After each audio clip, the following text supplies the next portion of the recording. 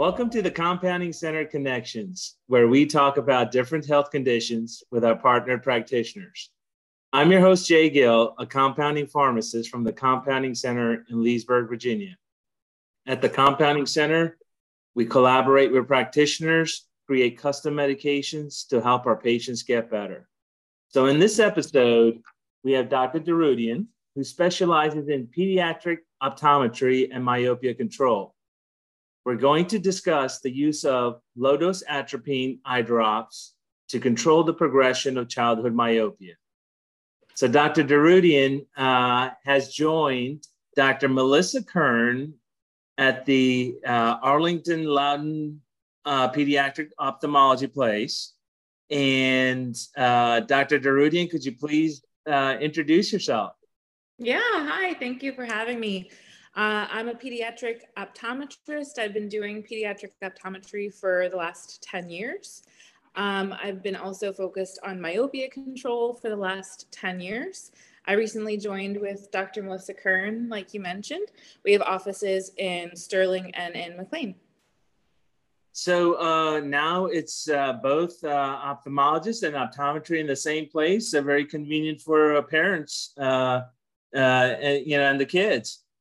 Yeah, absolutely. So the practice had a large focus on surgeries and really complex medical care. I still do that complex medical care, but no surgeries for me. We focus, my personal focus is more on myopia control, contact lenses, fitting specialty lenses, of course, and myopia control with atropine, especially.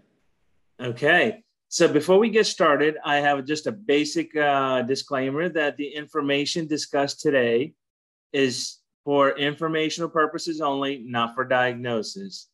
So let's get started. So Dr. Douroudian, can we take a few minutes and talk about what is myopia and what is happening to the eye? Yeah. So myopia, otherwise known as nearsightedness, is actually two things. It is the blurriness that we get from the eye stretching out. And when I say stretching out, what I mean is from the front to the back of the eye, it's physically getting longer. This is something that affects millions and millions of people across the world. It is not a new problem. It's a very, very old problem, actually, but it's becoming more and more prevalent over the years. This generation of children has the highest rates of myopia ever, Wow. not ever, full stop. Period. So it is a very big problem that is associated with some harm to the eye health. Gotcha. So I guess it's very critical to have early diagnosis of this. And could you talk to us about some common symptoms that a parent could look out for? Yeah, so the most common symptom that you might see is your kid squinting, or they might fail a school or pediatrician screening. But most of my patients that are in the chair and most of the parents that bring them in have absolutely no idea that there's a problem. That absolutely nothing is honestly the biggest sign and symptom that parents complain of. They think nothing's wrong because it's something that happens very, very gradually. So my recommendation for all parents out there is that they should be having routine, regular, annual eye exams with an eye doctor, not just relying on the pediatrician screening or the school screening, because screenings are not full eye exams. So at what age do you recommend eye exams you start getting eye exams done? Yeah, I think routine exams should start at age 3. Of course, Okay. If there's any concerns earlier than that, then you want to bring them in sooner. But we should be seeing routine eye exams starting at age 3 so that we can really be on top of things rather than trying to play catch up. For myopia specifically, what we're finding is that the earliest that it starts, or the earlier that it starts, the much more problematic it becomes, because the children who develop myopia earlier tend to end up with much higher prescriptions and are at much higher risk for eye health issues like glaucoma, retinal detachments, or something called maculopathy, which is basically not seeing well from the center of your vision. Okay. So one of the treatment options, actually, if you want to talk about not only the main treatment option that we're talking about tonight, but also other treatment options for the myopia, and if you could also touch upon, actually go ahead, talk about that, and then we'll come back to the atropine. Yeah, of course. So there are three, in the United States, there are three main treatment options to help slow down the progression of myopia. Two of them involve contact lenses. So one is a daytime wear contact lens, one is a nighttime wear contact lens. We won't touch on those too much today, but the third option is actually an eye drop. And most of the time when I talk to parents about this, they're really, they get nervous because, you know, I've just put a bunch of eye drops, or my technicians have just put a bunch of eye drops in their eyes and the kids didn't like it. But I do assure them that these drops that we use for long-term treatment of atropine, of myopia, is actually, they don't sting. They're not quite so problematic as the ones that we use in the office. So low atropine is that eye drop that I was mentioning. Gotcha. So how does it exactly work, and how effective is it for controlling the progression of myopia? Great question. So we don't 100% know how it works. We know that it works. We know that it's pretty effective at slowing down how quickly things progress with myopia. Atropine is a medication that has been around for decades. It's been FDA approved at 1% for children 3 months old and up since 1960. So it's an old medication. We've been using it in the eye care industry specifically for other reasons. And during some kind of accidental testing during a clinical trial, they learned that, oh, hey, if we dilute it, it's actually really effective at slowing down the rate of myopia. So we've done a bunch of studies on that. We know that it's effective at about, depends on the dose, it depends on the kid, it depends, there are a lot of factors that it depends on, but we know that it's effective to about somewhere between 50 to 70%, depending on what study you look at. Okay. And so is the child going to be, on this long term? Could a child be on both contacts and the eye drops combination? Yeah, absolutely. Dual therapy is absolutely something that we do. It's not necessary for a lot of people, but it is something that we definitely know can work. We do have a pretty good understanding about how the optical options, so how the contact lens options and soon to becoming spectacle options, we do have a very good idea about specifically how those work. With atropine, it's not the same mechanism of action. So we don't 100% know how atropine is being so effective at slowing things down. There are some proposed mechanisms, but we do know that it works differently than the optical options. So in some cases, we can combine those two treatments and find that to be really helpful. Okay. And would you say, is it safe to use for long periods of time, for years and years? Yeah, absolutely. So as I said before, atropine has been in use since 1960 in children 3 months old and up at much, much stronger concentrations than what we use for myopia control. So what we do, well, I don't do this, you guys do this, you compound the medication. and you make it so that it is a much lower concentration, and these kids are able to stay on this for years without any type of ocular side effects or systemic side effects. The biggest thing that we see with side effects with low dose atropine is some light sensitivity and some blurriness at near. And honestly, for the most part, those tend to resolve all by themselves in the first few weeks. So I'm going to share some insight on how we actually compound the low dose atropine.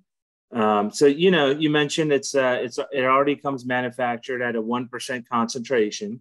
So at the compounding center, we basically take that 1% and dilute it by 100-fold to create the low dose atropine 0.01%, the most common strength used.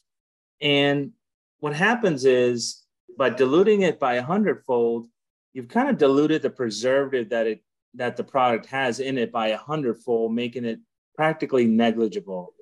And hence the product, the preservative has no properties left of preserving the product at all. So it is essentially preservative free. And what we do is actually, I want to compare, I want to show a bottle of Sustain, which you probably recommend every day to your parents. It's a lubricating eye drop, and they actually package it in a preservative-free dropper bottle. It's designed for eye drops that are preservative-free, and so do we. We package it in this particular eyedropper bottle. It is what we call the closed container. It delivers, a single drop at a time, and hopefully the camera will catch it. There we go. And so therefore, it doesn't allow any air to get into the bottle. It's a closed unit. Okay, so the product remains sterile. And the key point being, it is preservative free. Now, some of you may recognize that you may be getting the product in a bottle such as this. It's an open container, and it's exposed to air continually for the number of days and months that you're using this for, and it's being exposed to contaminants and possibly can get contaminated. So that's how we compound it. And one other thing, the atropine eye drops that we make can be stored at room temperature. So, it actually comes with a beyond use date of 6 months. So usually parents will, get about 3 months supply at a time. So that's how we compound it. And I want the parents to be aware of and, kind of expect what the product should be packaged in properly. If it's a preservative free, if it's made preservative free. Yeah. And to your point, I've practiced in multiple states. I've been prescribing low dose atropine for 10 years. And the quality of the product impacts the quality and efficacy of the treatment. So when a patient is getting a compounded medication, the quality can vary tremendously. So knowing where you're getting your medications is really, really important. Awesome.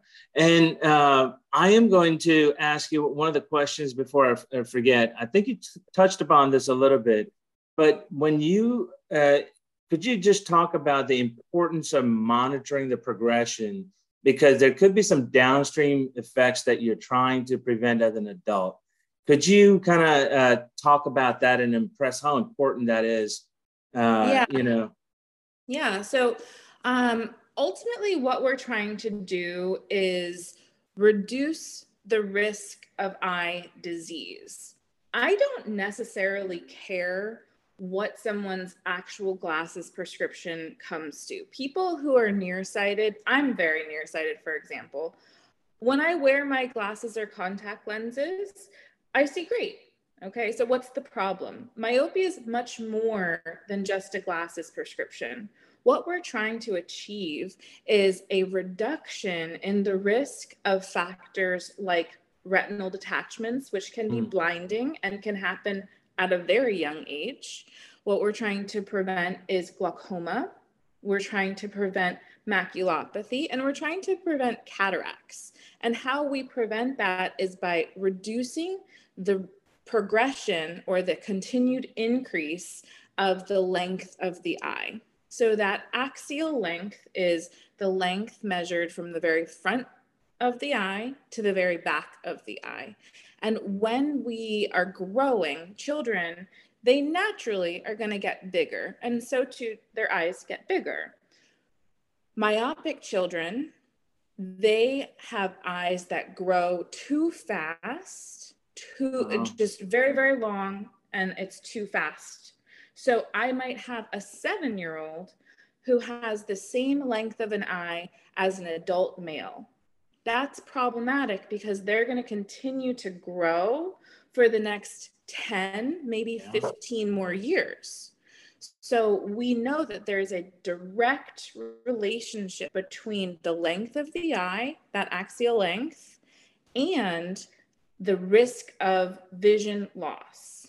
So vision loss that occurs as an adult. So when we're evaluating these kids, we're not just saying, oh, well, you have this kind of prescription, you have this kind of prescription.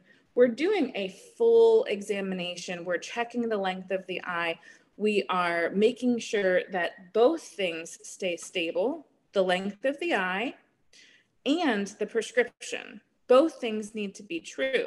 Kids are going to continue to grow, but we want them to grow at the same rate as those other children who are not myopic. Right? So we have rates of growth and we know what should be normal versus what's too quick, right?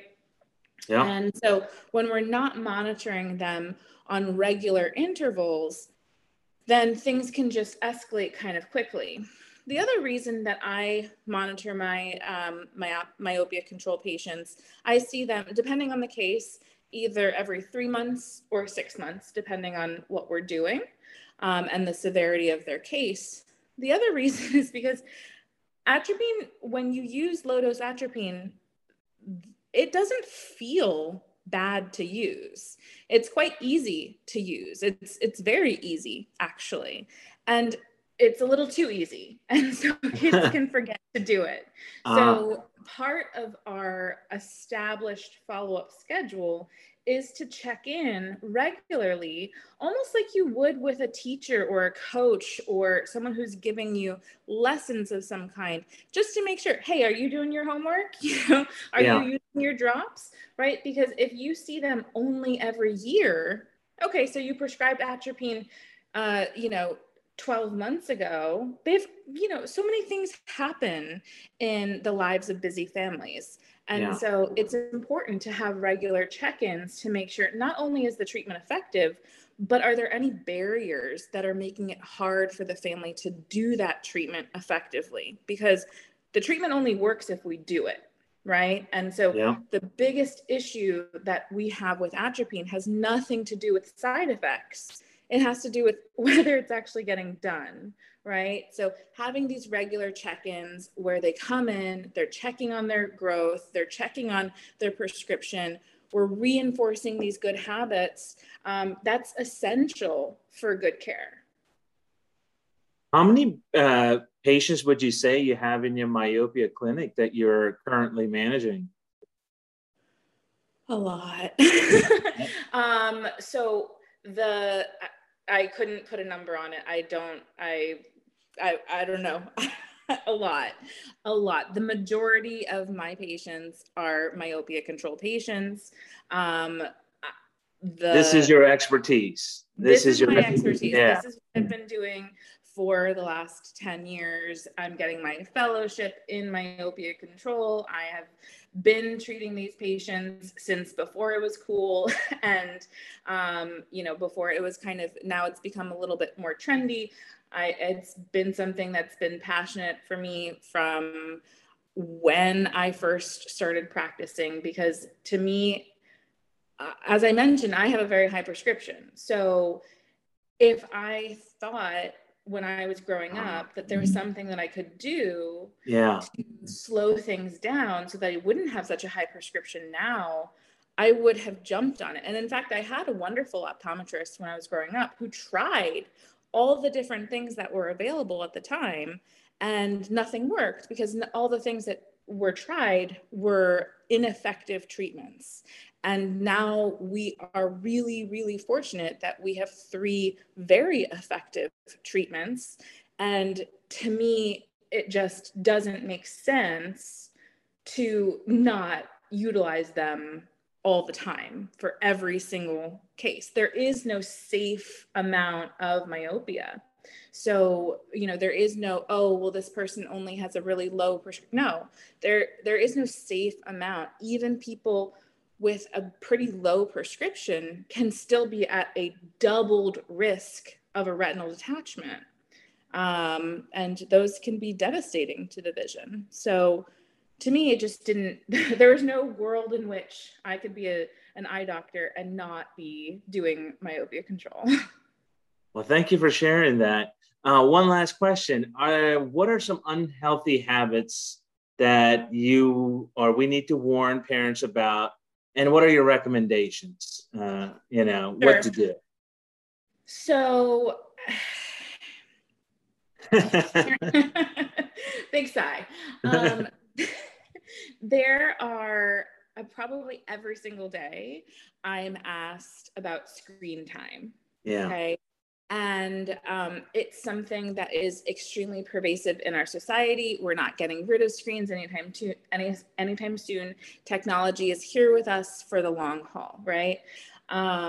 So how can we keep our kids safe eye-wise? There's lots of I'm not the kind of doctor to talk about content, but when we're talking about just keeping our eyes healthy on screens, it is extremely important that we set boundaries for our children. Kids that school age kids between the ages of 5 and 17, they really should not be getting more than 2 hours a day of screen time. Oh, wow. When I say screen time, I'm really most focused on screens that are arm's distance and closer. So your tablet, your computer, your cell phone. I don't actually care too much about television.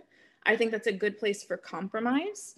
But we should also be encouraging outdoor time. Outdoor time is awesome. It's magical. The sun is really, really beneficial for not just our eyes and our visual system, but our physical health and our mental health. So being outside, trying to strive for 2 hours a day outside should be really the priority. And I like to lead with that for parents that are wondering about screen time. If we're prioritizing outdoor time, we might not have enough time in the day for extra screen time. Does that make sense? Yeah. Wow. Okay. So Dr. Douroudian, thank you very much for joining us, and you've shared a lot of good information. How can someone reach out to you? I'll try to make sure to put the contact information in the show notes, but can they reach out to you via so email or anything like that? Yeah, absolutely. You can shoot me an email. My email is the letter I, Dr. Tina, doctors spelled out, at gmail.com, or that same handle on Instagram also works. Great. Everyone, thank you very much for tuning into the Compounding Center Connections podcast. We hope you found the information presented to you be helpful. And if you have any questions or comments, feel free to reach out to me at j@compoundingcenter.com. Subscribe to our YouTube channel and our podcast channel, The Compounding Center Connections, and stay tuned for future episodes. Thank you, Dr. Douroudian. Thank you for having me.